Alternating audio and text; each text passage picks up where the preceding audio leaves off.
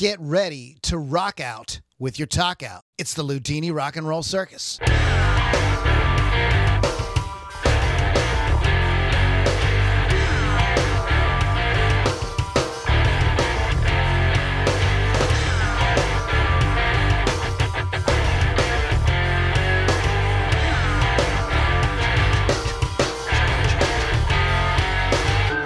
Welcome back, moms and dads, boys and girls, and children of all ages to the Ludini Rock and Roll Circus. My name is Lou Lombardi, and when you hear the three chugs on the guitar, you know that it is time to rock and roll with the Ludini Rock and Roll Circus. Each week we come back at you, we get right up and in your face with a incredibly well-researched, well-thought-out, free of all misinformation and disinformation topic. Yeah. And we lay it out to you so you know the actual, real, total facts of everything. Yeah, that's right. Exactly. Isn't that what we do? Mr. Pittsburgh is in the house. Exactly what we do, sort of. More or less. Yeah, baby. Yeah, baby. So that's exactly what we do. Speaking of laying out the facts, I started following a channel on YouTube called Metatron. Yeah, you should watch it. It's good. This guy's Italian, like from Italy, Italian. Okay, right. Metatron. Yeah, exactly. And he's very, very, very knowledgeable about history. Oh, cool. Especially like European history. I love history. And he corrects a lot of things that other YouTube channels have wrong. Interesting. It's really good. He's sane. Oh, he's not like, he's not pushing any kind of like agenda. Right, In fact, he kind of busts folks that are like try to say things like, ancient Rome was incredibly racist because all the statues were white. There's people saying that. It's like, and he's like, and he has video about it, and he really gets into like, no, these statues. What people don't realize is the statues for that they were all painted. They look white now, but they were all like painted in great detail of what the characters look like. And if somebody had a brownish skin, that's what they painted. Like it was on, yeah. So, but anyways, you should check out Metatron. We'll get into that in a minute. Okay. I want to give a shout out to Rock Rage Radio. Go to rockrageradio.com. Download the free app.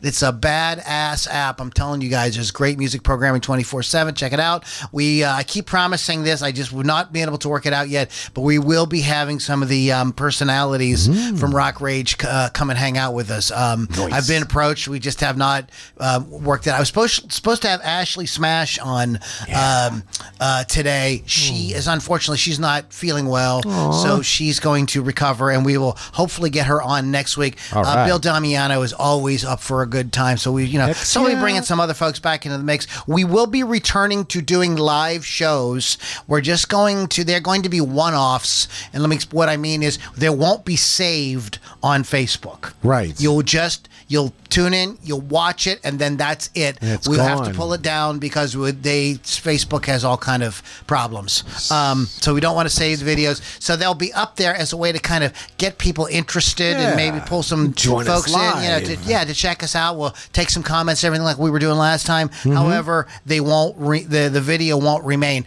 I may invest in a better camera and maybe record them onto like a whatever you kids are calling them today. USB? Something. Hard drive? Yeah, exactly. Recording them onto something. Like and floppy then disk? Yeah, we may have them edited and put bits and pieces out or something. We might. I don't know if I want to get that crazy with it. Well, we'll see.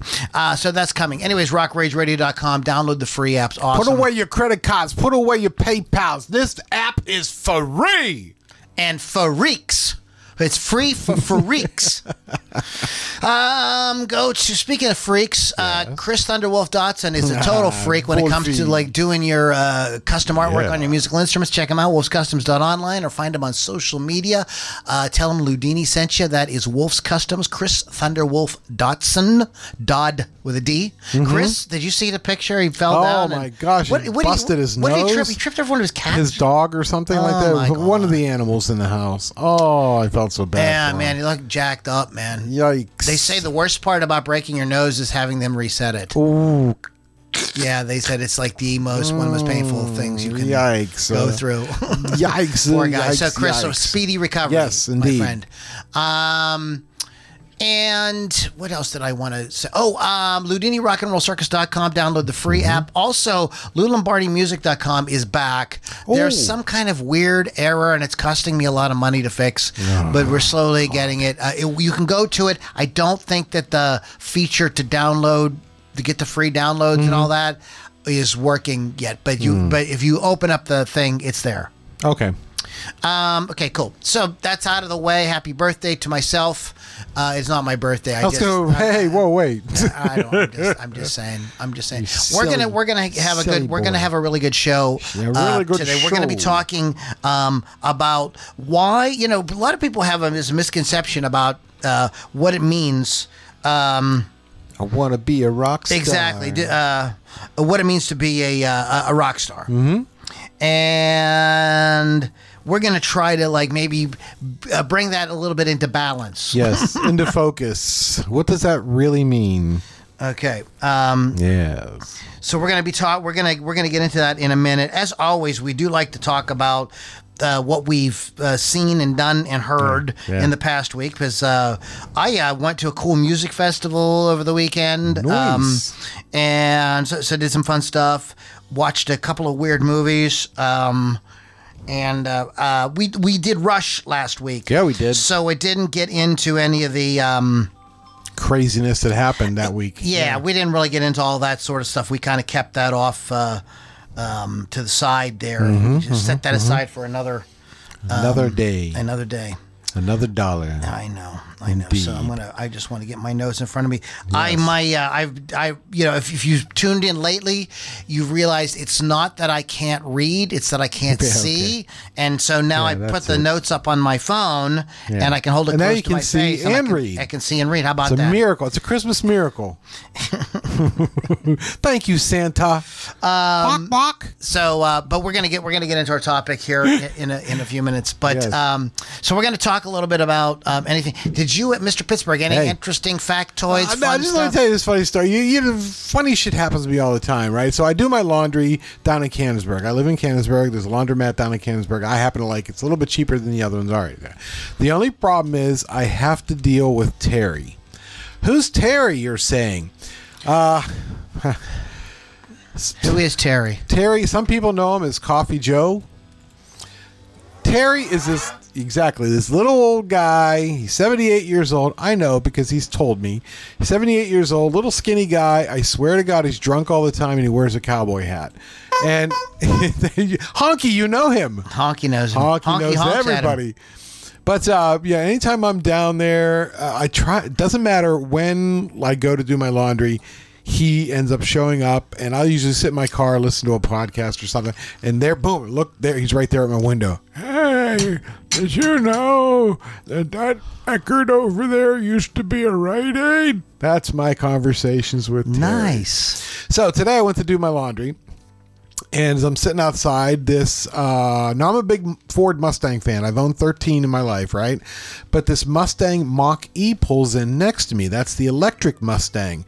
It's not really a Mustang. But anyway, the driver is... Wait a minute. Yes. Did you just say there's an electric Mustang? Yeah, you didn't know that? The Mach-E? Oh, it's horrible. Anyway, I'm sure it's fine, but it's not a Mustang. Okay. But the driver of this Mach-E is phenomenal. She's a mature woman, probably in her 40s. Thin, blonde, nice, defiant. I'm like, ooh... And I said, when she comes back out, I'm going to roll down my window and say, hey, can I ask you, why did you decide to get the Mustang Mach-E and not just a regular Mustang? Because I've owned Mustang. I figured it might be a little in with her. You know what I'm saying? Gotcha. So she goes in to start her laundry. And I'm listening to my podcast there. And out of the corner of my eye, it's Terry. Hey! Not the attractive blonde in the Mustang. No, it's Terry. In all his glory, this dribble comes out of his mouth as he talks. One of those, right? But I'm a nice guy, and so we start talking. Well, while we're talking, in 20 years we're going to be Terry. I know. I think that's why I'm being nice to him, right? What do you mean in 20 years? Sometimes it's me now. But the chick gets in her Mustang next to me, right? And I'm like, oh, fuck. I missed the chance to talk. Thanks, Terry, right? And Terry's like, hey, look at that Mustang. I'm like, yeah. I go into my tirade about how it's not a real Mustang because it's not a internal combustion engine, and I've owned 13 and blah, blah, blah. And Terry's like, I'm going to go take a look at the front end. And I don't know, Terry rocks around to the front end, and I'm watching Terry, and Terry's admiring it. He's looking at the Vixen behind the wheel. She's on her phone. He looks down at the front grille again, looks at the Vixen, and then it happens. He starts toward her window. I'm like, oh, this is worth the price of admission. You should have got your phone out and started recording. This is worth the price of admission. So he's like staring her, and she's looking down at her phone. She finally notices him, looks up. And he's like kind of nodding his head like he wants to say something to her, and she gives him the Ludini. Do you know what the Ludini is? What's the Ludini? She takes her hand and she's like chopping across her neck like, no. And she goes back to her phone. So that means that Terry's now going to come back and talk to me. Oh, some people just aren't friendly. I'm like, I know, Terry. What are you going to do? You have probably never seen her there before. She probably sees him all the time. All the time. And she's probably, no, we're not doing this. Into this, Terry. And women too. Women aren't like us. Women are smart.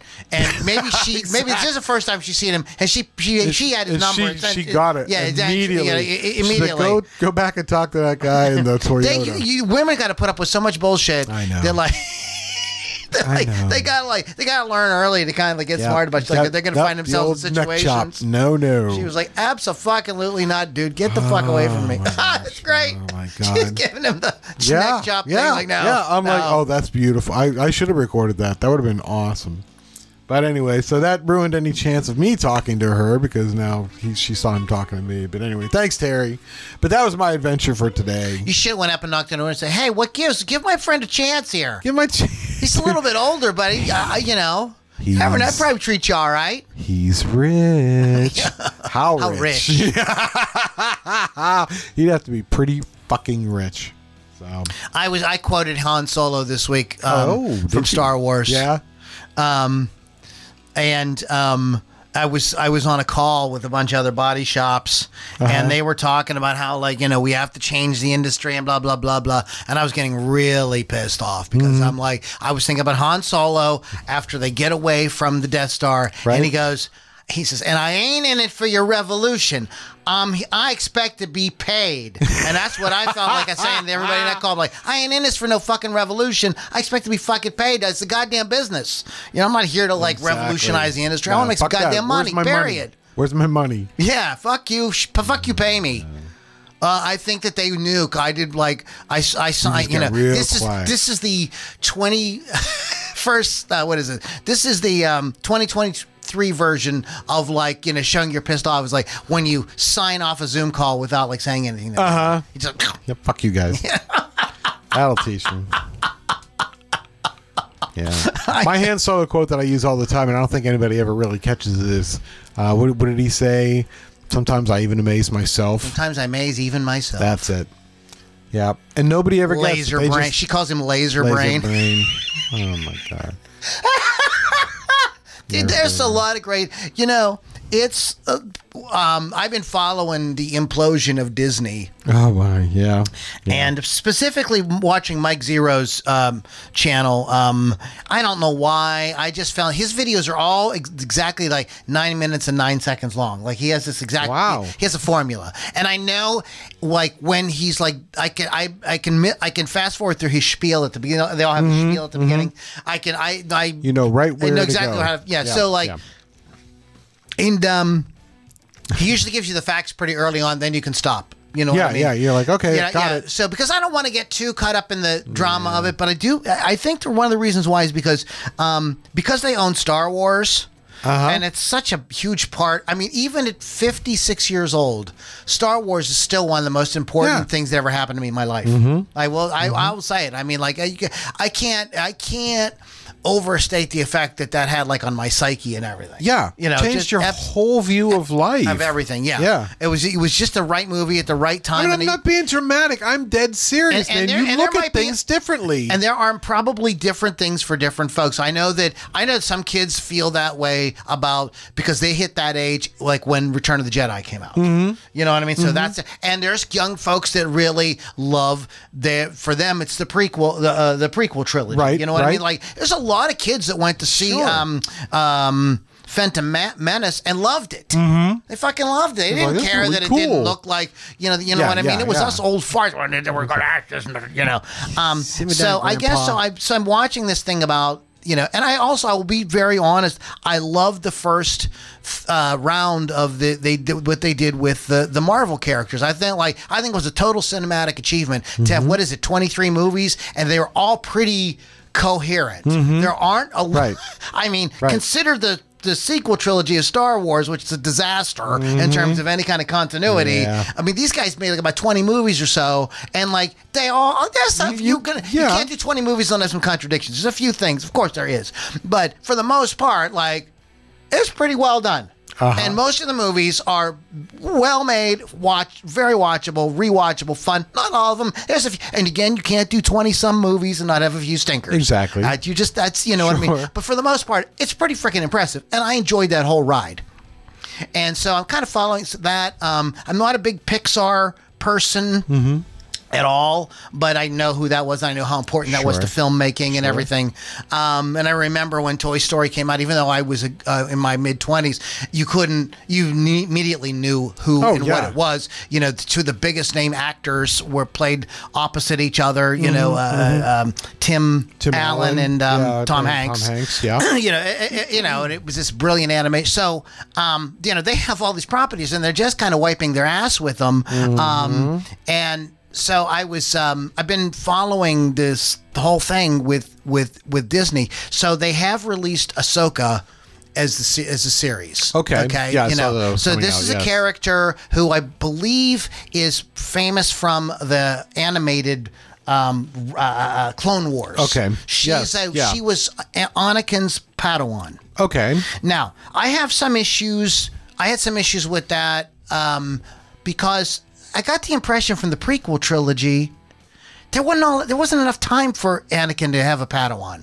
Like it seemed like he pretty quickly there was a Clone Wars and he's involved with his girlfriend in the movie, right? Right. And then there is Revenge of the Sith. Mm-hmm. Where's the Padawan? Where? Yeah, and it doesn't seem like there's that. It doesn't seem like that went on for years and years and years. It seemed like that went on. But who knows? We're in movie time. Who knows what the real time was? But anyway, so she was Anakin's Padawan, and she apparently there's another generation of kids that grew up watching that, and to them that is Star Wars, and they love this character. It's a beloved character in Star Wars. She's a Jedi. She was Anakin's Padawan.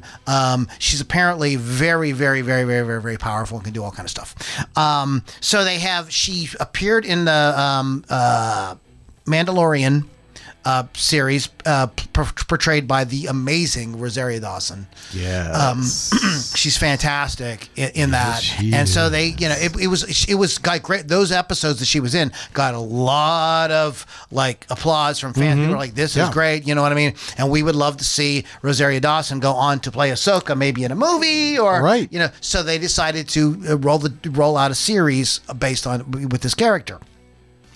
And oh my God, what they can do now with the cinematography and the effects and stuff is breathtaking. You could tell that if George Lucas still had controlled Star Wars, he'd probably be going back and doing a 60th anniversary, whatever special edition, to take advantage of all that. Because seriously, dude, the space battles and everything, they're jaw dropping. They're you feel like there was in every single one of these Star Wars series with the exception of Andor, anytime they would do a space battle or something like that, they're so well done. You feel like you're in the spaceship with them. It's just really good. Fuck. This has all that great cinematography and everything. It is a total snoozer. It is so slow. There's a couple of fun things that happen. You go you sit on the edge of your seat and you go, okay, cool. But then something really stupid, somebody gets a lightsaber through the gut. Oh boy. Right? You're done. Right, Yes. Qui-Gon Jinn, right? Yes. Yeah. I mean, even it's a prequel thing, I know, but Qui-Gon Jinn, you're done. That's it. You're All done. done. No. This woman, I'm sorry, it's a night girl. Not everybody knows it's a girl. She's recovering like in a hospital the next day. She's got like a little scar, like, you know, it's going to probably mess up her bikini line or something, you know. No. So, I mean, like when that happened I'm sorry, this is a spoiler, I guess. I apologize. But when that happened in the scene, I was like, oh, they're killing this character off quick. Yeah. That was my first thought. Nope. Nah. She's fine. She's fine. Yeah. So there's brief moments of fun, and then there's a lot of stuff in between. And there are a lot. People criticize these callback scenes. I thought they were kind of that. I think that having a little bit of nostalgia and a little bit of nod to what came before isn't wrong. Isn't Right. like, you know, I don't necessarily. I think the problem is when it's like over and over and over. But anyways, there's a scene in a hall. There's a hallway fight scene with the main bad guy, and I do not remember his name off the top of my head. He's not a Sith. He's a mercenary. Who's a Jedi? Who's a mercenary. Like when after Order 66 happened and all that jazz. You know what I mean? Like the Jedi were scattered everywhere, and some of them, you know, had found their own way. And this guy, he became a mercenary. But there's a scene with him fighting colonial troops, and it's just like the scene at the end of Rogue One with Darth Vader. Yeah, when he comes in and he's deflecting and he's using the force chokes and all that. Like it's like it's a nod to that. Okay, you know what? It didn't really bother me, but it is a kind of like, oh, we've seen this before. But there is just not enough fun in it. It's very talky, and characters just kind of like just long pauses. That's no like good. that. Yeah. That's like no good. really That's long no pauses. Like, what are you doing? Like, I don't.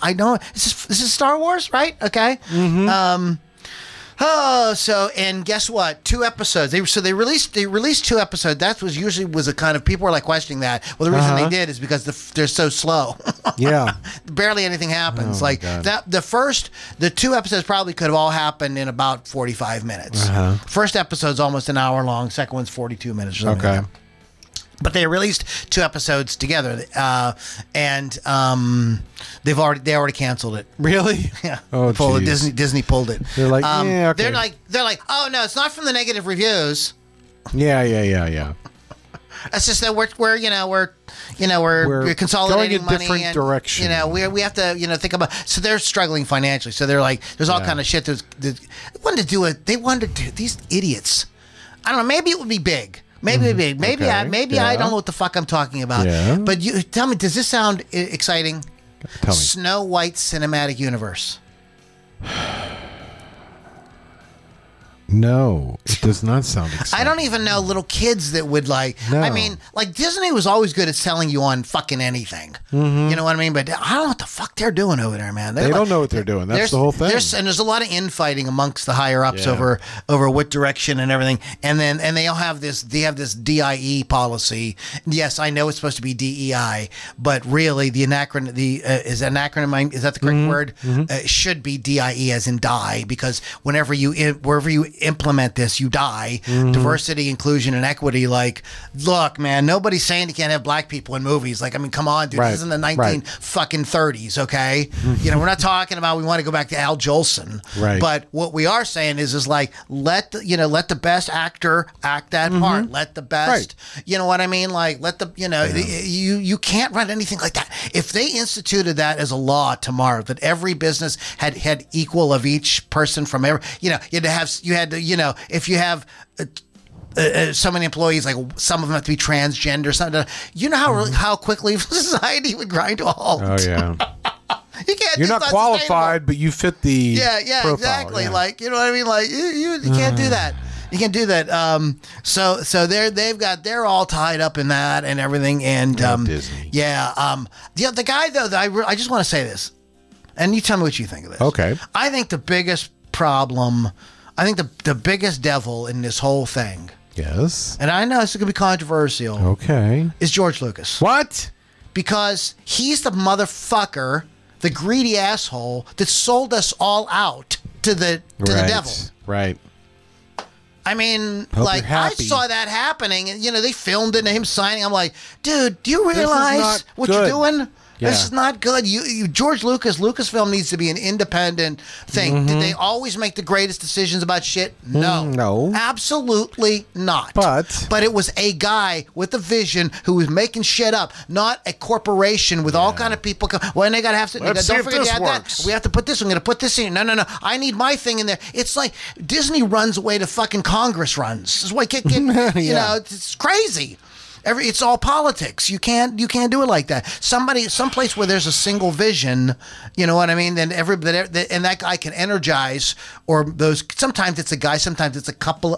By guy, I mean a person, or sometimes it's maybe a small group. The Beatles is a small group of people that energized a lot of people. But Elvis Presley was a single guy who, you know what I mean? So it doesn't have to be one person, but usually something small gets people excited. Exactly. They want to be a part of it and join us, and it's cool Corporate. and everything, Yeah, the Disney, you don't got none of that. Fuck corporate. God is a Bullet. We talked about that. Did we talk about yeah, this we already? Talked. Yeah, because I want to see it. Very bizarre. Yeah, Very bizarre. you gave a really good. The Taking of Deborah Logan. Oh my! Where did they take her? This is a movie about the effects of Alzheimer's. Oh, And but it's also a horror film. Oh, And they actually used the most horrifying part of it is they put a warning at the beginning of the movie, like you're going to see actual folks in the late stages of Alzheimer's. Okay. They used actual stuff, and that's the scariest shit in the movie. Yeah. It's really horrifying. Wow. But it's a horror movie from, I don't know, 2014, 2016, something like that. Huh. Go back. If you haven't seen it, go back. And I love it. It's an hour and 30 minutes. You're in, you're out, you get the story. Get and it done. the folks that made this movie, they synthesized, they knew what the movie was. They didn't try to crowbar in this and that. They just knew what the movie was, made that movie, told that story with the small cast of characters. The budget for the special effects went in the right place, in just the right amount. Okay. You know what I mean? They didn't try. The worst thing about it is when you make a movie like this, and you could tell the filmmaker has a good vision and everything, but then the special effects are really and you have to kind of cartoon. you have to kind of forgive it because it's a know it's not a big Hollywood film, so you're trying to give the guy a chance. Well, this doesn't have that. It actually does the special effects very well, but they are limited on screen and the way they're shot and everything. You're like, that's clever, that's smart, that's how you spend your money. There you are. And the lady, and I apologize, I do not have her name in front of me, that actually plays the lead character, would give Linda Blair in The Exorcist a run for her fucking money. This woman was so goddamn good. She's fucking great. This is a very good, if you like horror, we're heading into spooky season pretty soon. Yes. If you like horror, you might want to put this one on your list for that. Foreigner is in the news again. Apparently, Kelly Hansen's been giving some interviews, and Lou Graham has had to step in and say, excuse me, like I'm the guy that sang all them fucking songs that you like, okay? Kelly's a tribute artist. Exactly. But Lou Graham is saying that there are these really banging Foreigner songs that he wrote that Mick Jones won't give back. Oh. And this music is whatever, And hey now. This is one of those stories, but I honestly, rock and rollers is, and we're going to talk about this. Y'all, the rock stars, some of them do the dumbest shit. Yeah. He said that he was pressured or whatever to give over these recordings of these songs to some manager. Uh-huh. But he thought he had copies. Oh no! When he got home, he went into his junk drawer and pulled it out, and it was something else. It wasn't those songs. Well, the thing of it is, and Michael Nolan on his channel asked this question, said, well, if these are songs, why aren't there copyrights? You should easily get the song. It should be hiding the song from me. Right. So apparently these are maybe not complete ideas, maybe, or Yeah. maybe they just hadn't written them enough to. Okay, now it's time to put them, do the copy. I don't know, but anyway, so that's a little foreigner news for you. On my I'm like 2.5 weeks in using the YouTube Music app. How's that working? I canceled Spotify a few months ago, and I realized that you get the YouTube Music app with your YouTube subscription. I pay for YouTube because I just not doing the commercials. hate the commercials, especially yeah. heading into election season. Oh my God! Oh no. No, not going to happen. So, anyways, but I found out you get the YouTube Music app with it. It's pretty good. It's pretty. I think it's fairly intuitive. It's got all the stuff where you can make a radio station out of the song. Okay. Spotify does that. It has the lyrics, which Spotify did add. Okay. Yeah. The thing though that it has that Spotify can't do is that it is connected to YouTube. So if the song has a video, You get to see the video. Now there are some videos on Spotify, but nobody goes there for that. Right, exactly, Okay, yeah. so that's kind of a nice feature. What is All right, missing cool. still? What is still missing Yes. is the ability, when I'm listening to the song, to click over to the artist's website to buy their merchandise. Oh, yeah. To Come on, YouTube. Now some of the albums on here have the liner notes. Okay. Okay, when I listened to, for instance, we did the Rush podcast. Yeah. I was able to look at all that liner notes stuff. That was all on the YouTube app. Oh, that's you can cool. look at this Okay. stuff. But you can't go to Rush.com. There's no clickable thing So you over. You get know what I mean? from there to and the- I always thought that here's what I think they would be. And it doesn't have, I don't know, but I don't believe it has a social component. In other words, it's not like a social media site where people can comment and share and Right. stuff like that. I think people want to do that, and I can't believe that there isn't a music site. YouTube itself kind of does that, I guess. But you should be able to share. It's something that's not, really not supposed to be sharing music because then you get, where Rick Beato's talked about this a million times. But, it should have the complete, like what I want to be able to do. So say I'm listening to that song by Michael McDonald from the 80s. I keep forgetting not love it. Yeah. And I want to click on something and all the guys that played on that pop Will show up. Yeah. And I can click on their names and listen to other songs that Steve Lukather played on. That'd be kind of cool. Would be kind of cool. It'd be fucking awesome. That'd be kind of like the bass sound on this record. Well, You know what here's I the mean? bass player. Yeah. You know what I mean? Like, this is Jeff Porcaro who played with Toto. No, I'm not sure if it's Jeff Porcaro. It might be. I can't remember. But anyway, so then like you find out everything, and you could get that guy's you could get that guy's bio. I mean, I think that there's so many things that like are so like screaming obvious that nobody is doing, and I think it's because they need don't to hire you. No, it's not. That's why. That's not what the problem is. Okay. The problem is they don't want you to leave the app. True. They would have to make all that stuff native to the That's app, and it true. would probably be very expensive and everything Yeah, to I see what do. you're saying. So they don't want you to leave the app. That's not what they want you to do. Now, Spotify will give you notifications about if you like an artist, about them coming and stuff. Right, And yeah, yeah, I've They done that, yeah. may have a deal with Ticketmaster too. Don't quote me on that. I'm not exactly sure, but that's it. You can't do any of the stuff that I'm talking about, and there is no like comment, share with a friend. You can hit the share like on social media, but you can't but like if the person doesn't have Spotify, I don't know what it does, like either only plays part of the song or it does something. Yeah. You have to like, they should have it within the app, so Spotify becomes a community. Like Instagram is a community, Exactly, and TikTok's a community. Like I think YouTube Music could become a community.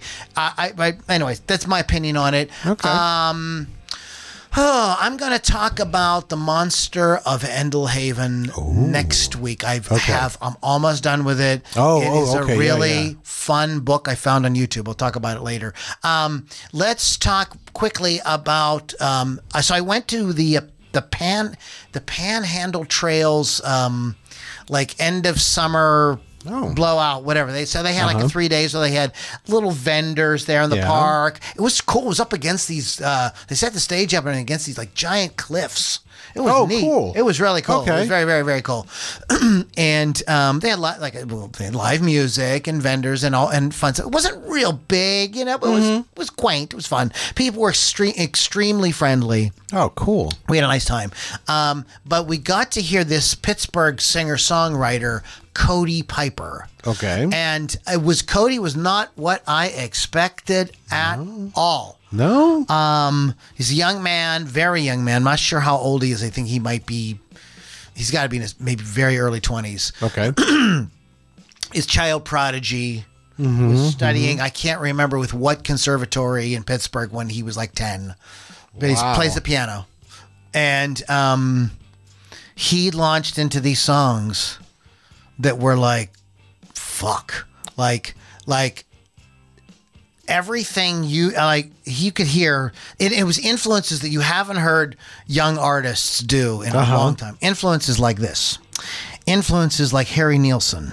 Oh. Billy Joel. Yeah. Randy Newman. Okay.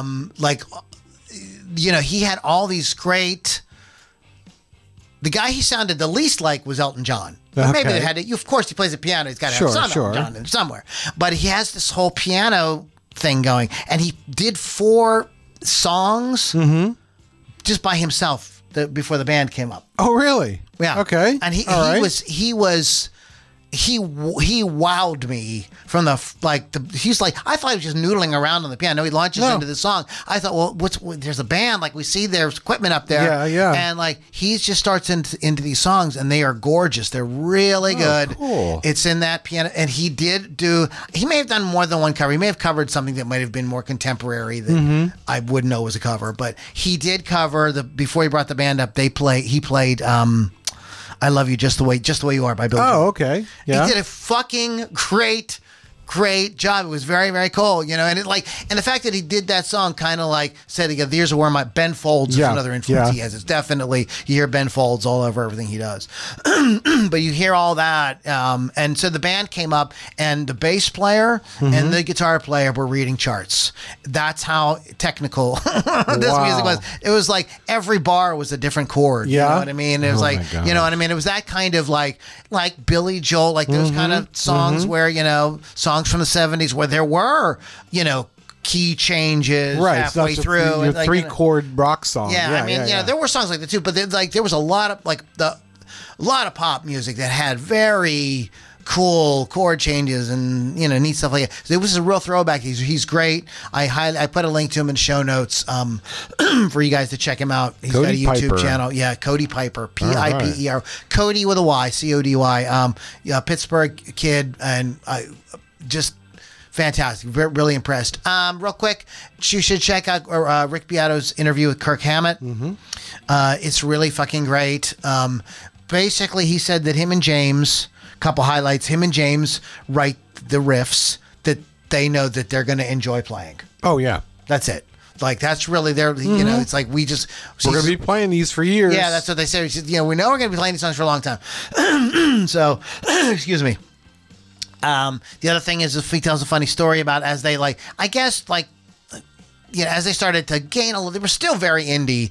Maybe they were on the first or second album, and they had heard the Mesa Boogie amplifiers, and they were trying to get Mesa Boogie to give them amplifiers. Yeah. And they're like, "Look, guys, you can have one. We'll sell you the other ones at a good price. We'll give you one."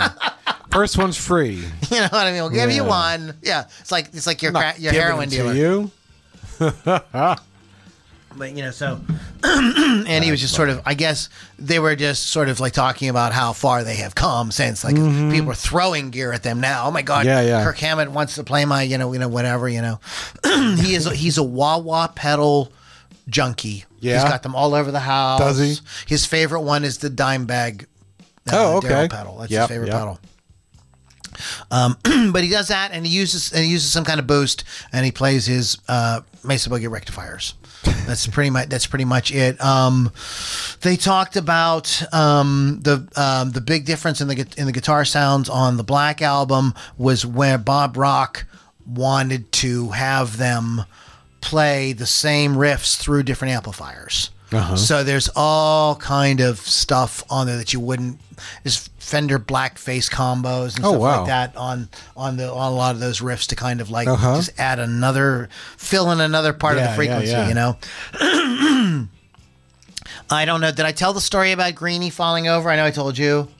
I don't know if we told it on the air. Yeah, but Greenie fell down. He has Peter Green's very famous Les Paul that at one time was on sale for $2 million. It's a deal. Yeah, I'll take it. I'll take two of them. But somebody brought the guitar to him, and he's like, "You got to check it out." He's like, "I'm not buying a $2 million gig. It's not $2 million. It's not $1 million." He says, "Just check it out." And after he started playing it for a few minutes, he told the guy, "You're never getting this back." But he did drop. He told a story about it falling while it was under his care, but it was repaired. And then he reminded everybody the Greenie had been destroyed, had broken into 25 pieces. Right. While Gary Moore and his manager ran out of gas or had a flat tire or something, and a car came around the bit, just like that's the kind of shit you hear about happening in a newspaper to some folks from your town. Well, it's Gary Moore, and it destroys this guitar, smashed it into 25 pieces, which it was all put back together. So and I know that I shared with you guys a few months ago the video of Jared James Nichols with the Les Paul that was from the tornado, the tornado one, yeah. That's a great fucking story. If you haven't seen it, go back and watch that. But just a couple little things. I will talk about the monster of Endelhaven next week. Okay. Oh, I have a question for you. Yes. I want to ask you this. You go ahead. So this cracked me up, and I said I got to talk about this on the podcast. Okay. I took a picture. A picture. A picture. Jens, take a picture of it. Take a picture of it. Where's the picture? Files. They're my files. Not my files. Not my files. My files. Not my files, but they're your files. Whose files? Don't defile my files. Oh my. Okay, so I saw this the other day. Oh man, I know it was a screenshot. That's why I say, hey man. Hey man. Nice shot. Hey man, look down here.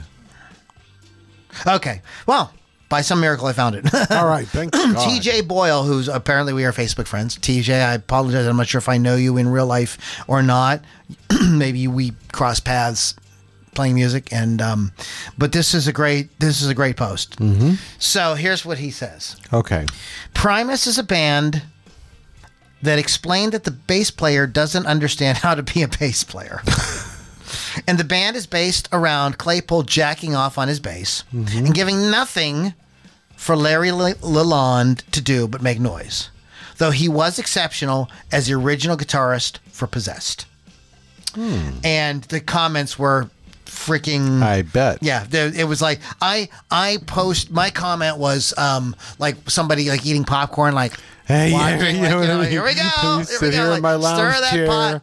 Yeah, nice way to stir the pot. But Mr. Pittsburgh is a bass player. I am. Do you want to kind of maybe address that quote? That opinion. I can totally relate to that because Les Claypool is a monster on the bass. But you're absolutely right. He's just a monster on the bass. That'd be like Yngwie Malmsteen just playing the entire song on bass. Do you know what I mean? I mean, he's very, very, very good. My buddy JT said one time that we were talking about bass players who are actually guitar players. And he was like, Les Claypool is a guitar player. He just happens to play bass. Yeah, exactly. Now you contrast that to Geddy Lee. No, Geddy Lee's a bass player. No, Geddy Lee's a guitar player for sure. Shut up! He's a guitar player. Shut your whore mouth! I think that he does it. I think he does that in a much better and a more tasteful way than Les Claypool does. But that's Les's shtick, right? Les is loud. He's got a loud personality. You see clothes he wears and everything like that. That's part of his shtick. You know what I mean? Like you wouldn't go to Primus and have him just lay down a groove, and you wouldn't. No. You go to do that, and what I he is involved in other projects that where he is not like that. And some people brought up Oysterhead and the project he did with Sean Lennon. Excuse me, I'm getting verklempt. Oh, you sure are. You're overcome by the vapors. The vapors, I got a case of vapors. Oh my. No. Yeah. So the vapors are happening right now. Thank you, Honky. There you go. That'll clear. Honk my vapors. Honk will clear you right out there. So, yeah, he does that. That's his shtick. But when he can't dial it back. Yeah, true. It was like Ted Nugent dialing his shtick back for Damn Yankees. Yeah. I thought that was very cool. Like, Yeah, when they he came was out, able like, to. he didn't try to like make it the Ted Nugent band. You know what I mean? He's like, this is the the way guitar this player, band's and gonna this is what, be? yeah, Like, I'm here going we to play go. these songs. I thought I had major respect for him after that. But yeah, so Claypool, I see where they're not wrong, but I still like it. Yeah, I like it too. That's what I'm saying. I like it too. I do say that, like, I think that Chris Squire and Geddy Lee do what Les does to a much more with a much more subtlety and playing much more for the song. Yeah. Like Les would be overplaying in Rush. Right. Yeah, that is true. Be all over the place. You know what I mean? Like, it's and there's some other real standout bass players like that are flat. Let's Flea is another one, but it works because it's funk and Exactly. bass is all. That's what it's all about. But in any case, I thought that was a great thing, and I thought it was a fun way to bring in like a fan. I don't know if he's a fan. I hope he is now. yeah, we mentioned you.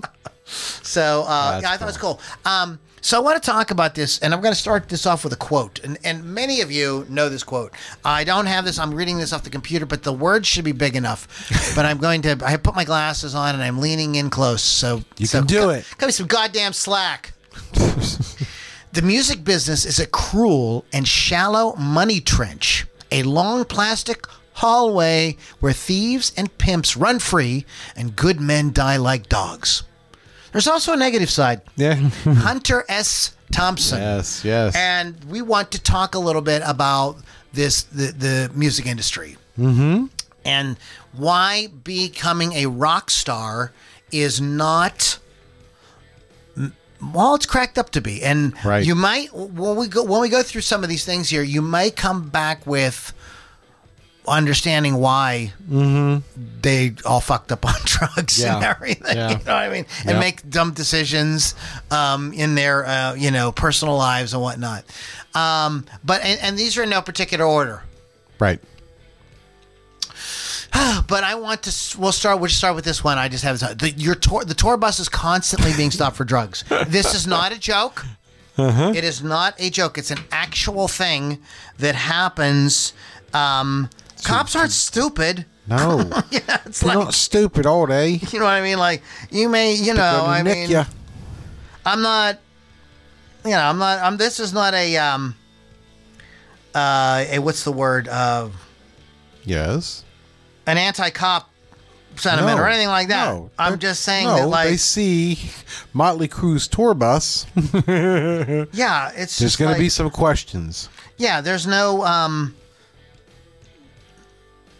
oh crap! It's not in this article, but it's okay. But nonetheless. It's one of it is a thing that is actually that's a totally real thing. Is they are constantly being harassed by the authorities over this, and they don't just get a pass. No, because they are Motley Crue. In fact.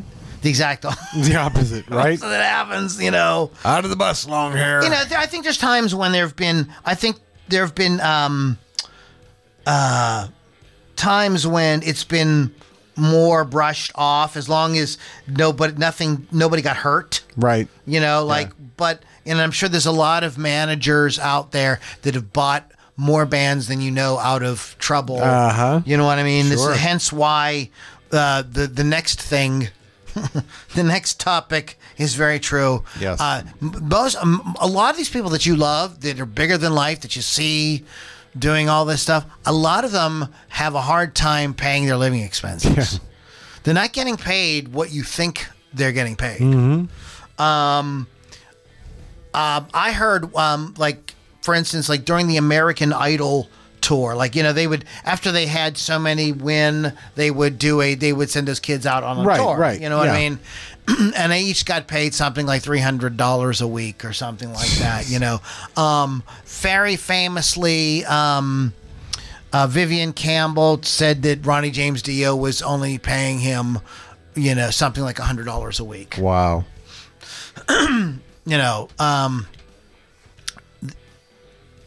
There is not and that was back in the day.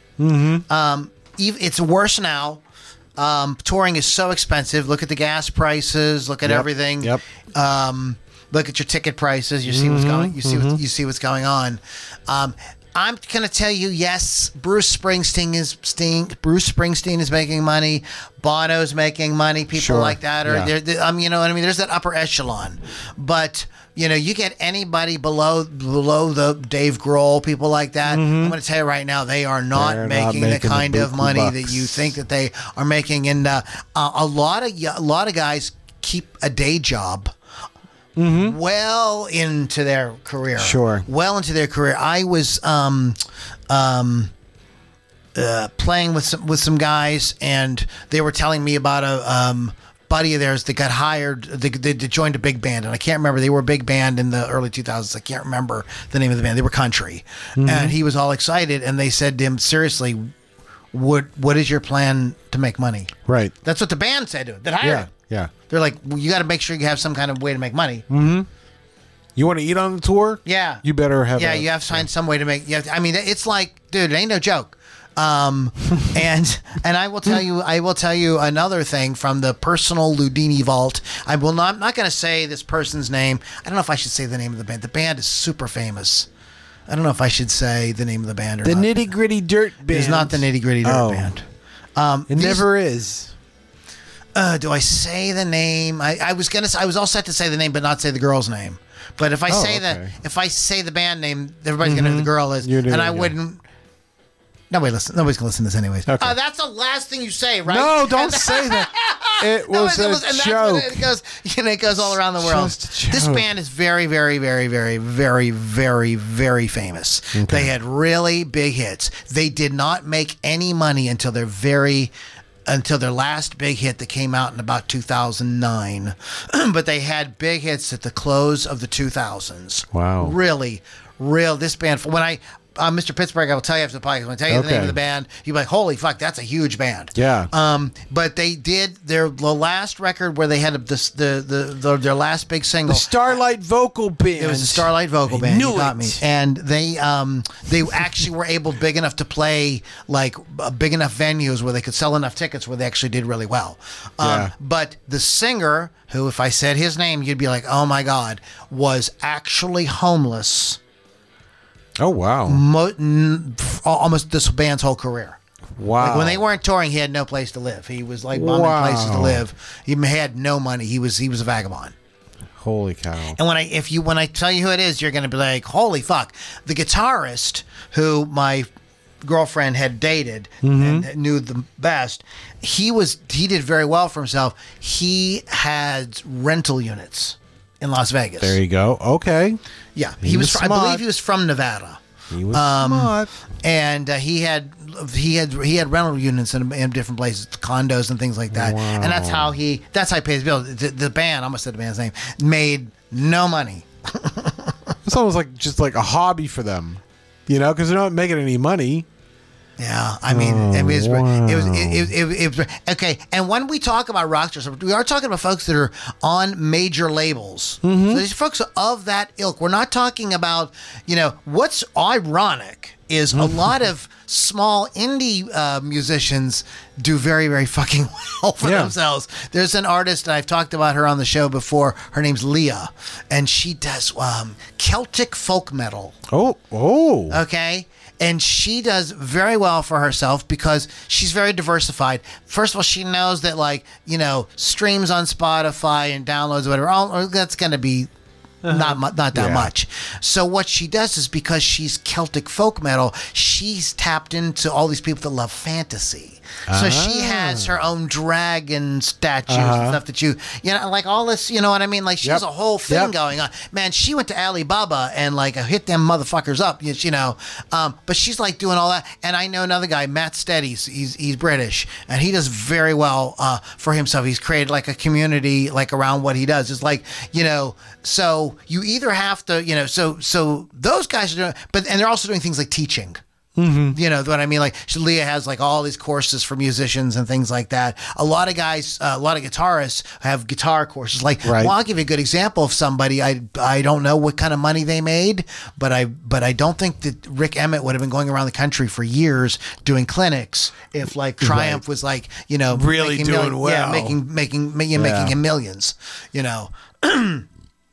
Wow.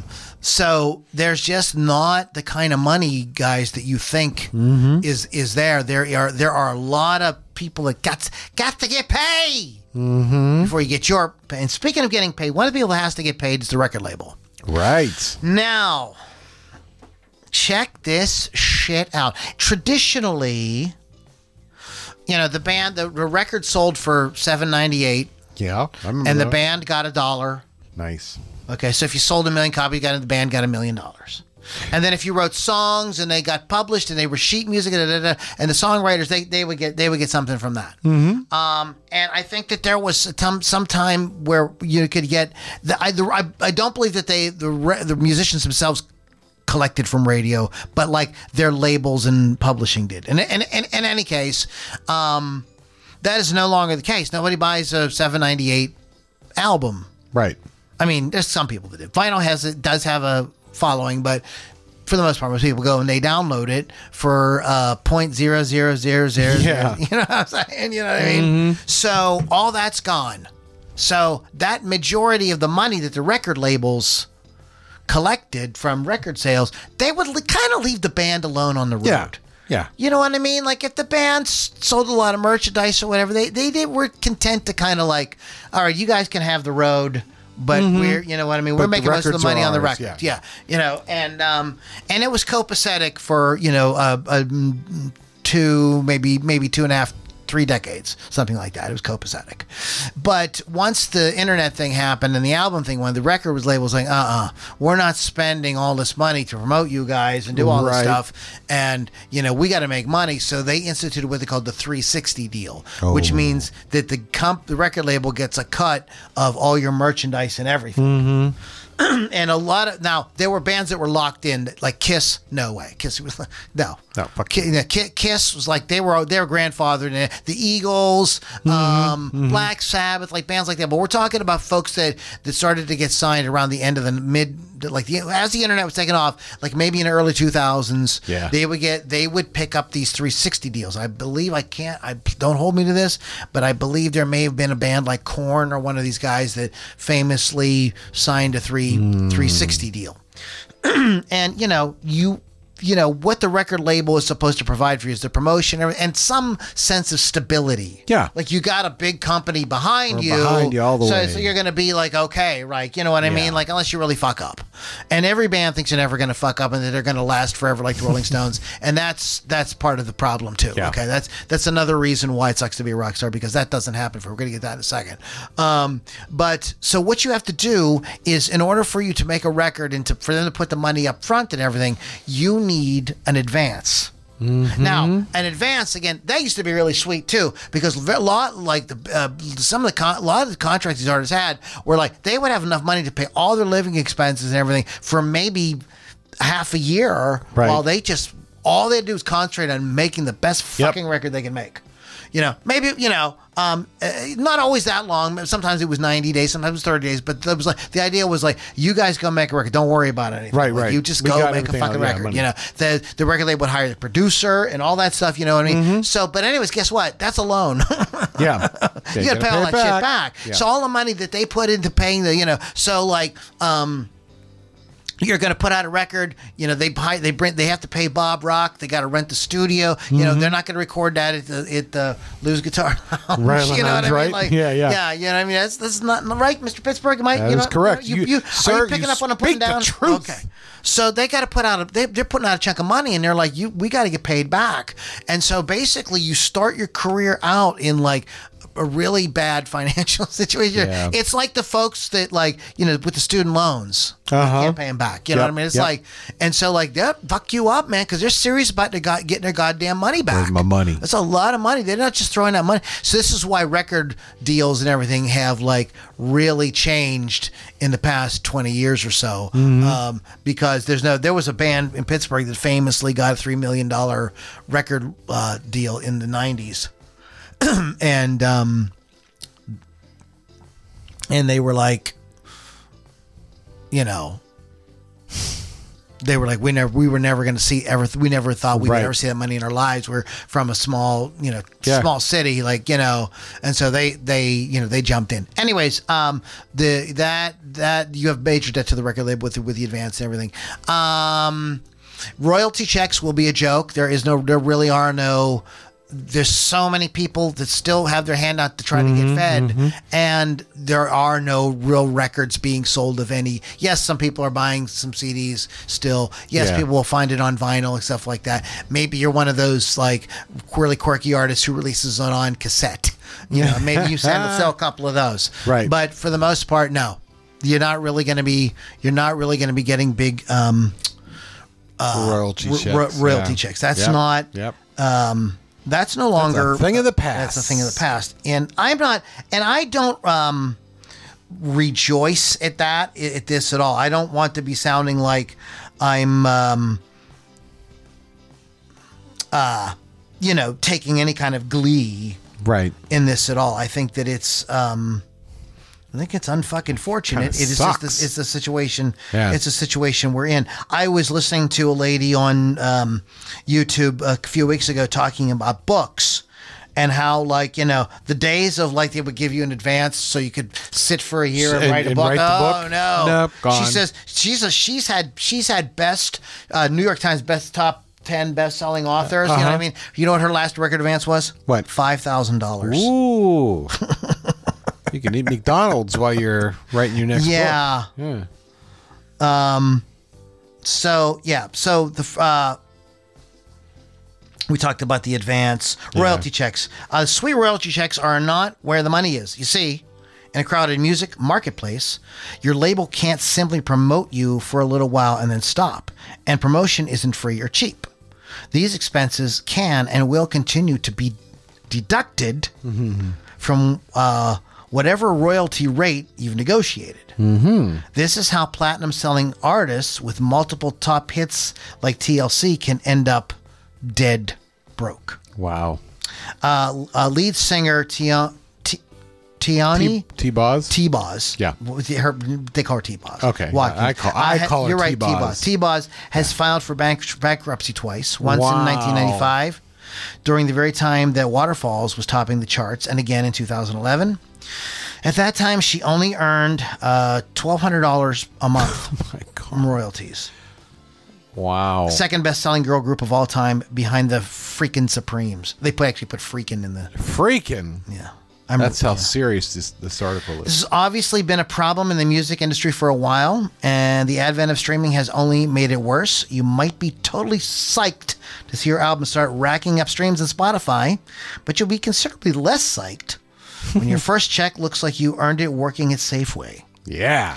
1 million streams can earn you only a few $1,000s in the best case and a hell of a lot less in the worst, and you better hope most of that doesn't get dumped right back into promotion. No, if you want rockstar money, you're going to have to live the rockstar lifestyle on the road. Yep. And this is where this is tough, man. Like, when you're in your late teens and early 20s, sleeping, in the van or on pool tables or whatever, it's an adventure. You can do it.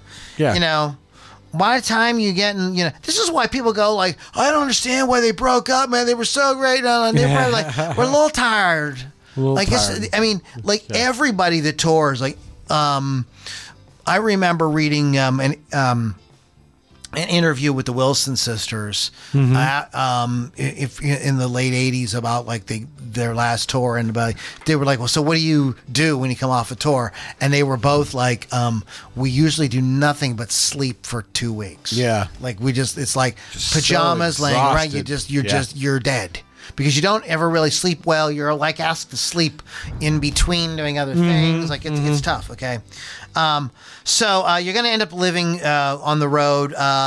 You've ditched the Econoline for a sweet tour bus. And now instead of playing to 20 or 30 sweaty dudes and chicks, you're playing to like 10,000 extra sweaty dudes and chicks. Plus, you're finally getting paid. Your band is pulling down well over $100,000 for every performance. So the cash is flowing freely. It's like a dream come true until you suddenly realize that you've been touring nonstop for over a year. You're exhausted, and you have a week off before the next new tour starts again. Not only is this a necessary part of promotion, if you want the public to remember you for longer than 4 days, it will become absolutely critical to sustaining your lifestyle. Let's face it, while on the road, you won't be eating McDonald's every day, then retiring after each night's performance to a six-pack of Pabst and a peaceful slumber. You're going to be spending the hell out of every dollar that you make on rich food, expensive booze, crazy drugs, while keeping the sleep schedule to a literal vampire. By the end of each tour, you'll have surprisingly little cash in the bank. Your health will be in the toilet, and it'll feel like you have about 6 seconds to recover before it's time to do it all over again. It's just how the industry works. And only about the top 10% of artists end up seeing much of anything from their sales. You're not one of those, so saddle up. Yeah. Yeah. Wow. It's a little different. It's a little different. This is covered in a couple different articles. I'm just going to go over the one here in grunge. Your music becomes very formula driven. You know what I mean? You become, other people are saying, how you have to play it, how it has to sound, la, la, la, la. So it's not going to take more than a few years of this before you either sail over the screaming edge of madness or decide that there must be an easier way. You've never been fond of sailing, so you and your bandmates eventually call a meeting, and in this meeting, it will be decided that it will not be beneficial for your careers if you were to aim for a slightly more accessible sound. In order to widen your audience, see more of your sales profits, and maybe spend more than 1 week per year at home with your dog, who may not even recognize you anymore, these are the words you'll use. But you will really be agreeing to sell out harder than the biggest sellout phonies who ever sold out. This is from grunge.com, by the way, and I do have a link in the show notes. Now, don't take this the wrong way. Nobody's judging you here, not yet. Anyways, this is years down the road, and selling out can even be really good for some bands. Heck, the Beatles didn't really become the Beatles until after their manager made them change their entire image and sound, right down to the stupid mop top haircuts. The greatest rock band of all time did it, and you just keep telling yourself that as your band begins churning out fluff, that a pre-fame version of you, there would be a pre-fame version of you that you would hate. Yeah, I mean. And we talk. Oh my God, we were talking about Night Ranger, and I heard. I can't remember who it was. If it was Jack Blades or who it was not long ago, saying that it was. We put out Sister Christian, and that's all we were allowed to put out. We were a rock band. We were going crazy, and that's what hurt them. Yep. If they could have just been left alone. This is, again, this is always a problem. You can't do anything by committee. I remember I had this professor in college who taught a course on Shakespeare, and we one day got into a discussion about who really was William Shakespeare, right? And because there's a lot of different theories. A lot of people say that that's a pseudonym. Some people said that it was actually the poet and playwright Christopher Marlowe who wrote under a pseudonym, like Stephen King writing as Richard Bachman or whatever. Sure. And some people thought that Shakespeare might have been like a like a writer in the round, like a several people writing together. Yeah. And my professor said this. He says that one I just can't believe. He says nothing good ever came from a committee. And I think that's what this becomes. This becomes music by committee. Mm-hmm. You know what I mean? The focus group. Exactly. I mean, and I don't know. I've never gotten the phone call, but apparently they call people and they ask you to listen to 3 songs. Okay. And that's how they kind of figure out what they're gonna put out. At least that's how it was done in the days of radio. Right, back in the day. Yeah, that's how they did it. And the song that got promoted. What's that? Wasn't the one you loved. It wasn't the one you liked the least. It was the one you were like, that's not too bad. Yeah. Because everybody said that. Yep, yeah. That's the one. Those are the ones that they would promote. So your music is going to become very formula driven. It's going to become, cliche or whatever. Let me give you a good example. AC/DC. They play the same. They've put out the same album. Yeah. Like 40 years in a row. Yep. Yeah. You have insane fans. Uh-huh. You're going to live your best years in the public eye, meaning especially in today's world of social media and cell phones and everybody taking a picture of you, dude. You can't, you know what I mean? You can't do anything. Imagine this. So you get a picture now why some of these guys go off the deep end. Okay, so on top of you're in debt to record label, you've got to tour incessantly, and then maybe you don't even have anything much to show from that. Right. You're away from any kind of family or any kind of roots or anything like that. Now what you got into it for is because you want to be an artist and well, that's taken away because you have to play formulaic music. So now you got, these are like 4 slaps upside the head. You see why people might be doing some drugs? Yes. Yes, I can see that. Then comes the fight to remain relevant. Oh, boy. If your whole selling out strategy is sound enough to keep your career afloat for a couple of decades or so. Now, this is the upper echelon of the upper echelon. This is the Rolling Stones, AC/DC, U2, Metallica, you could put Foo Fighters as Aerosmith, any of those guys. Foo Fighters, the more recent inductees into this. Yeah, they made it to that point. You know what I mean? Right. Aerosmith for sure. So this is a total upper echelon. The band that I was talking about, while they had big that I would not name. Yes. While they had really big hits, they were not of that ilk. And they never will be of that ilk. Yeah. They had their period of Roxette. No. It was not Roxette. No. Okay.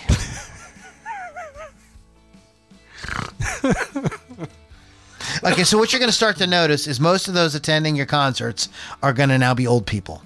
Yep. If you throw on a fake mustache so as not to be recognized and go ask one of these people what they think of the band, they'll probably say at some point these exact words. Their older stuff was better. This is because your first couple of albums were made when you were young and passionate. And so were they. Those albums make them feel that way again. The newer releases do not, because you're now a sellout. And you're also old and stupid. Nice. Unless you're David Bowie, who was an alien, then there's simply no way to put together a multi-decade career in popular music and remain relevant. Popular music is youthful and rebellious, and you're no longer either of these things. Bands that plug on for 40 years may still collect paychecks playing for pony-tailed balding guys, but nobody's going to suggest that U2, the Rolling Stones, or the Chili Peppers have come within shouting distance of musical relevance for decades. Right. And those are great, iconic bands. They couldn't pull it off, and you won't either. Yep. But you'll try. Yeah. And here's the real kicker: the closer you come to succeeding, the worse it's going to get for you. This is great. I mean, this is like black humor in this. I mean, they're letting you know. Yeah. You know, I mean, there's a couple people that have found. You know, I always gave the example of like how like Ozzy Osbourne reinvented himself as this, you know, family sitcom Family guy. Yeah. You know, that's hilarious, right? Who would have ever thought Ozzy, like in the peak of his like craziness in the '80s, someday he would be right up there with like, you know, Ward Cleaver. Yeah. Exactly, right? You know what I mean? Like, what was his name? The character that Bill Cosby played, Huxtable, Dr. Huxtable. You know what I mean? Like, he was kind of like, yes, it was a reality show, but they really portrayed him. But he's a dad. Yeah, like he's a dad and a husband at home. Yeah, you know, and all the sort of wacky shenanigans that those Osbournes get up to. Those nutty kids. So I thought, you know, so he was able to reinvent it, but he had to do something pretty. Yeah, because pretty he inventive, was losing his relevance. Yeah.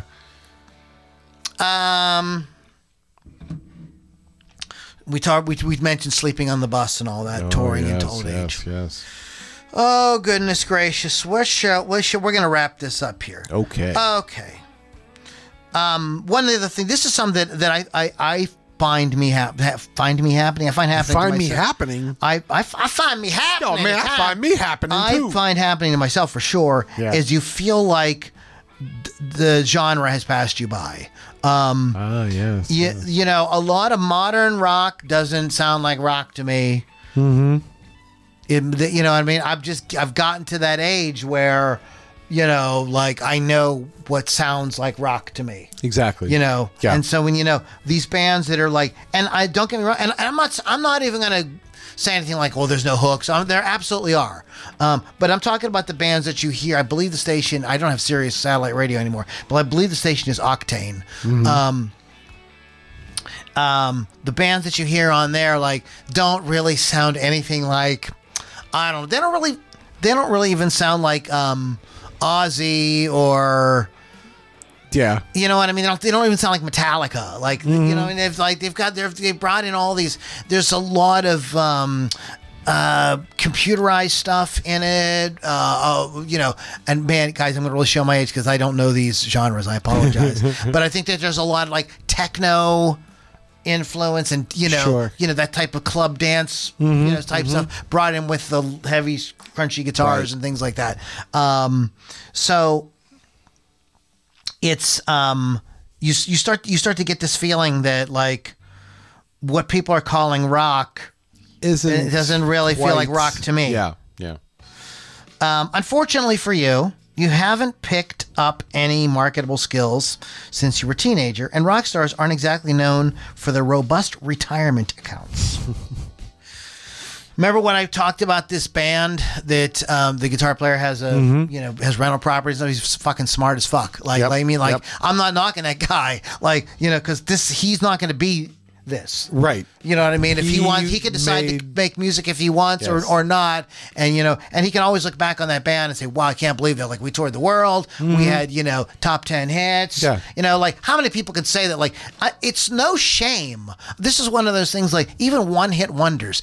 Dude, what I wouldn't kill to be a one-hit fucking wonder. Exactly. Like, I mean, it'd be so fucking awesome. Just one, you know what I mean? Like, and right, I get it. One isn't there. It's like Lay's potato chips. One, never enough. Yeah, I want another one. But you always want another one. But it's like, you think of a band from Pittsburgh like Wild Cherry. Mm-hmm. Play that funky music. It's a fucking classic. You had one hit and you made a classic. Mm-hmm. A fucking classic. I bet if we turned on a radio, went down to somewhere in the country, played a funky music, White Boy is being played right now on some radio. Exactly. Station. Absolutely. So your only viable option will be to keep on rocking, rapping, or dubstepping, or whatever country fair or dive bar will book you until you're literally dead. An iconic return to your pre-fame, or you have an iconic return to your pre-fame roots. That is, unless you've managed to sell a truly ungodly amount of records. In that case, you'll be playing to arenas full of old codgers long past the time that a person of your age should be in a retirement home. Oh, man. You'll be a walking cliche, an old guy in an old getup playing old songs to old people. A parody of the awesome band you once were. Mm-hmm. It'll be enough to make you wish you decided that you checked out early like all those old rock stars that everyone still loves because they had the good sense to die before they got old. Yeah. All the young artists with their hinky step machines will be taking over the world, oblivious to the fact that one day they'll end up just like you, a forgotten footnote, if not a punchline, having poured their souls into an industry and a public that ultimately just didn't care. So you sure you want to sign that contract? Yeah, I decided not to. This is, a kind of like this would be a good plot. You could take this article and we could make a Christmas Carol type story. Oh, yeah. Where there's and like the ghost, from the future or whatever comes and shows him all stuff, and then he decides, will he decide to really still rock on, to go for the gusto, man? Every time you get a cheap royalty check, an angel gets its wings. So it ain't all it's supposed to be. Nope.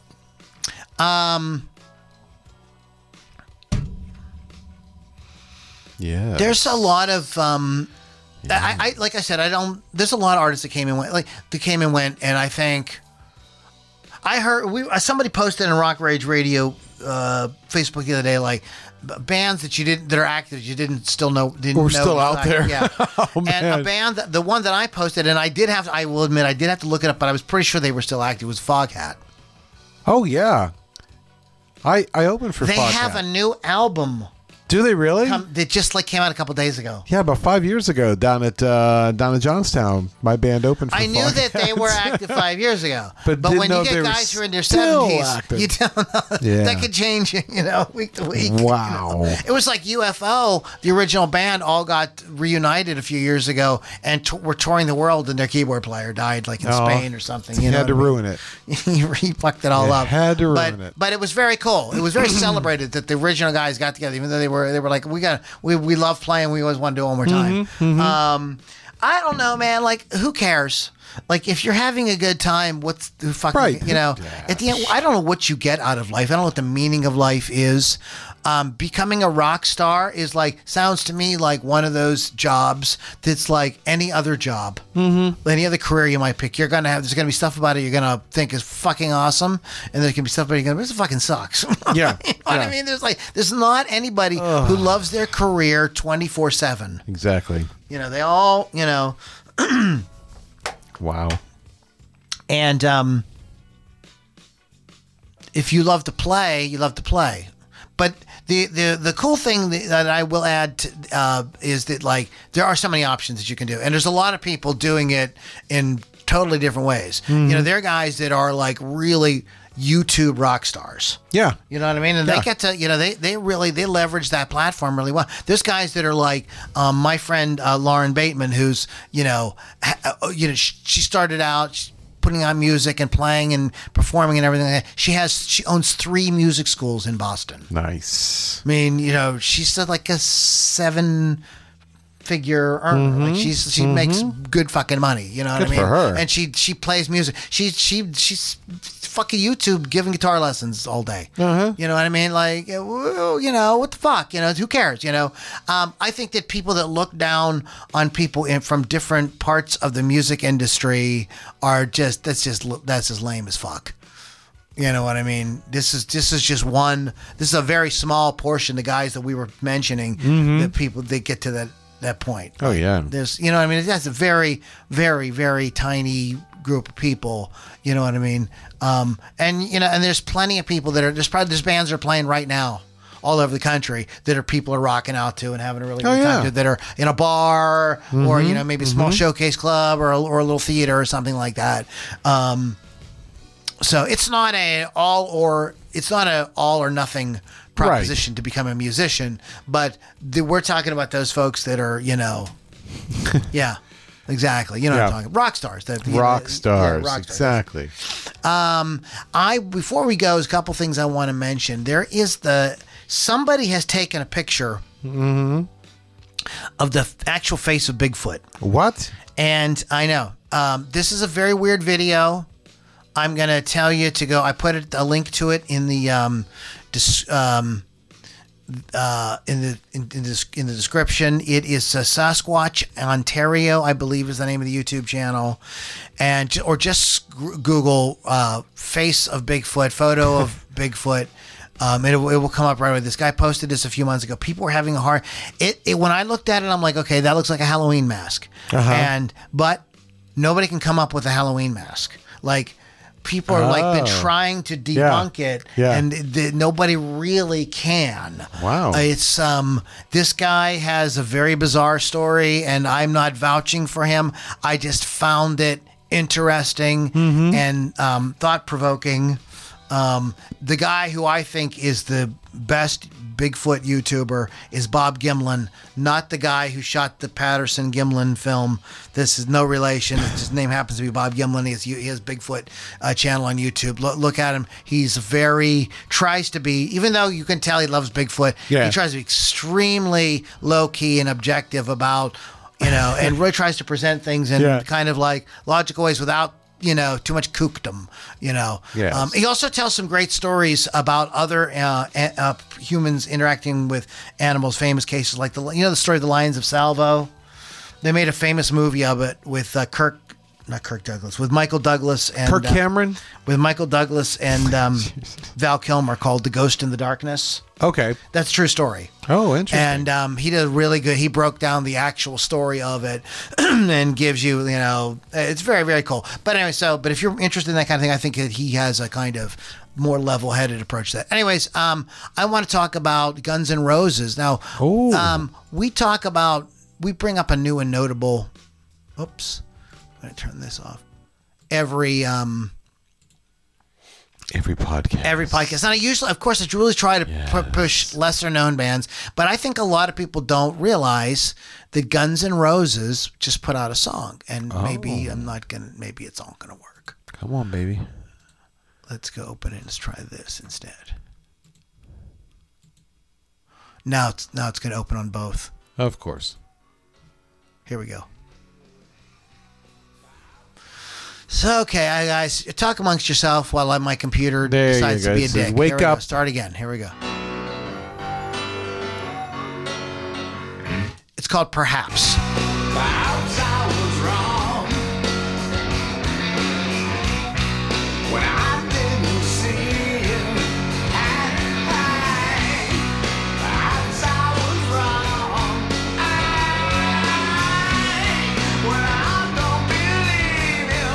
But I wanna know how it feels. I wanna get to be you.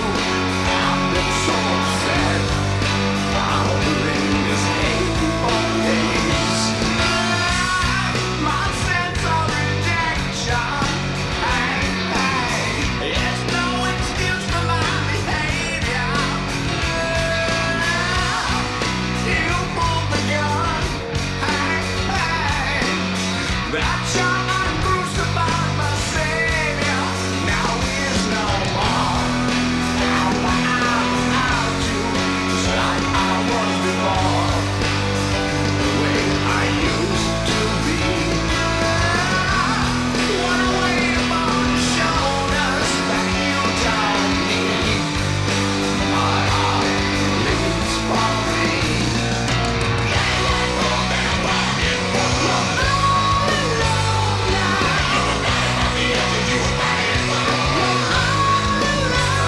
I think that is fucking sick.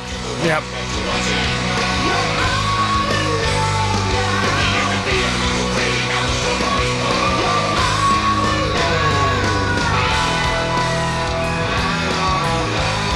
Slash.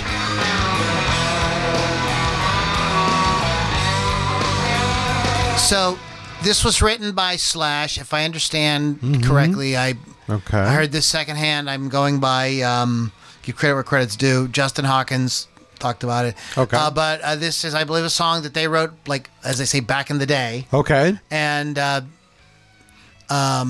decided to put out a new song. I think it's a cool song. I think that chorus is insane. Yeah. That is really neat. Like, that kind of comes out of nowhere, but it's great. And he gets up into that beautiful high falsetto. It sounds really good. I've heard that his live performances lately are a little bit of a mixed bag. Yeah, that's what I've heard too. But I remember hearing that though about him Back in the day. I remember hearing that about him like 10 years ago. Yeah. So I went to YouTube. And it was somebody's cell phone. It was one of those where somebody was like down on the floor. They were holding the cell phone up, and they recorded a lot of the concert. Okay. He sounded just like Axl Rose to me. He didn't sound like the way he always sounded to me. I didn't hear anything. This was about 10 years ago, and people were saying that then. Is what I'm saying. Yeah, so like, I mean, come on, he's a little bit of an older guy. Like, did you enjoy the concert? I don't know what to say about it. I whatever. Anybody can have a bad night. Who knows? Sure. But in any case, I think that the song is really. I think it's really cool. like that. It's good to hear them do that. I think it's a kind of. Maybe dare I use the word more mature kind of hard rock kind of song. Crazy. You know what I mean? It's not about going out and doing the dirty. Yeah, the naughty. We don't want to be naughty. No. Naughty. Speaking of naughty, you've got to go to Rock Rage Radio. Yes. How much does it cost? It's bloody free, you fucking cunts. Shut the front door. Free, you say? It's free. It's free. I feel free sometimes. I bet you do. Like sometimes I feel so free, I just go commando. That's great. But rockrageradio.com, whether you're going commando or not. In fact, it's a good app to have if you're going commando. Mm-hmm. I'll talk about that more next week. Oh, boy. I'm making this shit Stay up. Stay tuned. Rock.com, download the free app, wolfscustoms.online, and on social media. Get custom artwork done on your musical instrument. LudiniRockandRollCircus.com gives you access to all kind of fun stuff, including our Facebook group and a bunch of different shit like that. We're going to be getting back to going live. So we may be, so that's going to come into play a little bit. It's going to be more important coming more up here soon. Importanter. More like better and stuff. Better. Oh, goodness gracious. Yeah. I don't have any plans. I was bummed. I was excited to go see the new the sequel to Dune. But but guess what? Next year. Yeah. They pushed it to next year. Frickin' writer's strike. Oh, well. But that should be written. I don't understand what the writer's strike has to do with that. Isn't SAG striking too? The Screen Actors Guild. Yeah. But it's still. Look, I know why. Because they won't be able to go out and do promotion on the movies. Oh. That's why. Yeah. No. It doesn't just affect like acting in movies. Okay. They won't go out and promote movies. Okay. And I'm sure that Denis Villeneuve wants to make sure that the money they spent on that thing. Mm-hmm. The first one was a success. They I liked it. Yeah, and it made money and everything like that.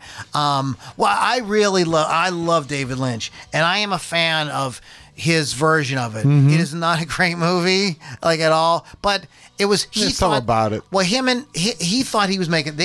He thought he was going to make a 2-part movie too. Okay, that was what he thought. And then Dino De Laurentiis and his daughter were like, "We can't, Dave." Like, yeah, And then they cut the. I think they cut the budget again when he went because they never got to finish the post production effects. Really? That's why it looks the way it looks. Interesting. Yeah, there's people running around like there's the Emperor's soldiers, the Sardaukar. They're supposed to be like the baddest ass warriors in the galaxy or whatever. Uh-huh. Like they're they just walk around in hazmat suits. Yeah, they can barely see out. Like when none of it was supposed to be like that. Oh, man. It was kind of devolved into B movie. Yeah, kind of. But I'm a fan of it because I liked it, and I'm a huge fan of the book. I've read the book many times. But I was like a little bummed out about that. It's really not. I've still been trying to find Boogeyman. It's based on a Stephen King. Mm-hmm. I've still been trying to find that on streaming. I can't. I don't know if it's not out yet on streaming. Have you heard about that movie? It got good reviews. Is it newer? Newish. Yeah. Oh, okay. A couple months ago. Okay. We saw Cobweb. Meh. Yeah. Meh. It was all right. That good, huh? It was all right. It was all right. It was all right. It was just like, it has a twist, I guess. Like, and I can't really. I don't know. All right. I don't know. All right. Check then. it out if you want. Okay. Mr. Pittsburgh, is there anything you would like to add before we get out of here? Talk about movies. You. Oh, we're out of time. Jesus Christ. You exposed me to a lot of new movies, but I have a huge collection of old movies. And I listen to a lot of movie podcasts, and the one I was listening to today was about Bad Boys. Do you remember Bad Boys from 1983? I'm talking about the Sean Penn Bad Boys. Oh, yeah. Yes, I want to go back. Not the one with the two black guys. Right. The Sean Penn That was one. terrible. So to say Martin Lawrence and Will Smith. But we knew who I he know, was. but I felt They're slightly not racist. Mexican. You weren't wrong. But yeah, they were talking about it. I'm like, man, I haven't seen that in a long time. I want to go back and revisit that. What?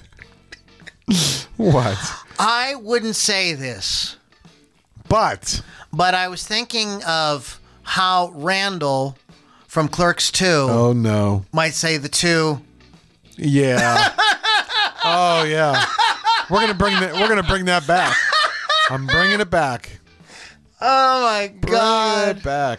Oh, But I'm sorry. anyway. I'm sorry. Continue. So But yeah, Sean Penn, yeah. Sean Penn. It was a really good movie, and these guys said it held up after all these years, and I'm like, I need to go out and find that again and rewatch it because I saw that. What was that, 83? So I would have been like 17 or so, right around that same age bracket that Sean Penn's character was, and I'm like, wow, Is it good? It's really good because when I heard Sean Penn was going to be in this movie, I'm thinking Spicoli, right?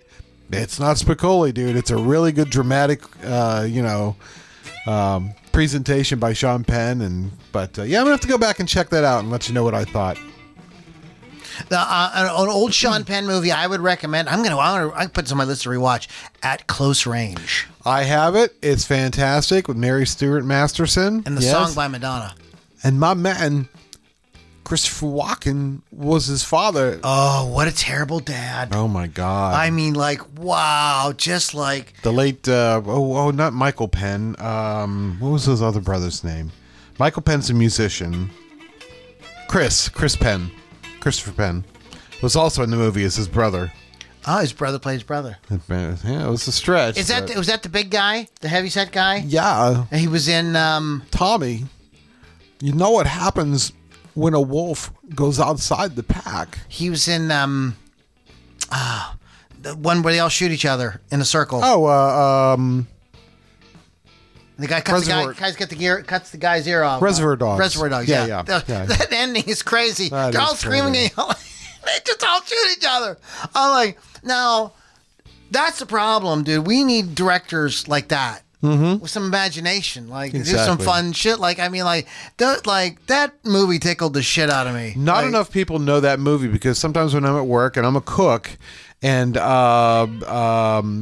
Stuck in the Middle with You comes on, I'll pick up my knife and start dancing around with it. Nobody gets it. Maybe if I cut off somebody's ear, they'll get it then. But anyway. Here's what you should do. Yes. You should get some kind of dummy Oh, no. and set it up in the middle of the kitchen. Like Yeah. get there before anybody. You know what I mean? And then like when you're when people are rolling in and want to be sitting there like you motherfucker. You know what I mean? Kill you. Watch her, I like- bet y'all get some respect now. I have to get in there with Oh, my God. with camera and just film people's reactions. Uh-huh. Oh my God. Oh, man. Okay, guys. Well, guys, thanks so much for hanging out. We were talking before the podcast. And I think maybe we'll do it next week. We want to play the top 10 songs of the week that are out now, Right. and Current then ones. and then go to a corresponding week Yeah. from I don't know the 70s or 80s or something like that, and let you see how things maybe have changed a little changed. bit. I don't know, maybe haven't changed. Them. Maybe exactly the I same. don't know, we'll see. You never know. That sounds we're kinda we're fun. kicking around. I think that might be a fun podcast. Yeah. All right, guys. Thanks so much for hanging out. My name is Lou Lombardi. Go to LudiniRockandRollCircus.com for all your Ludini needs, and we'll catch you all in the next Ludini Rock and Roll Circus. See ya.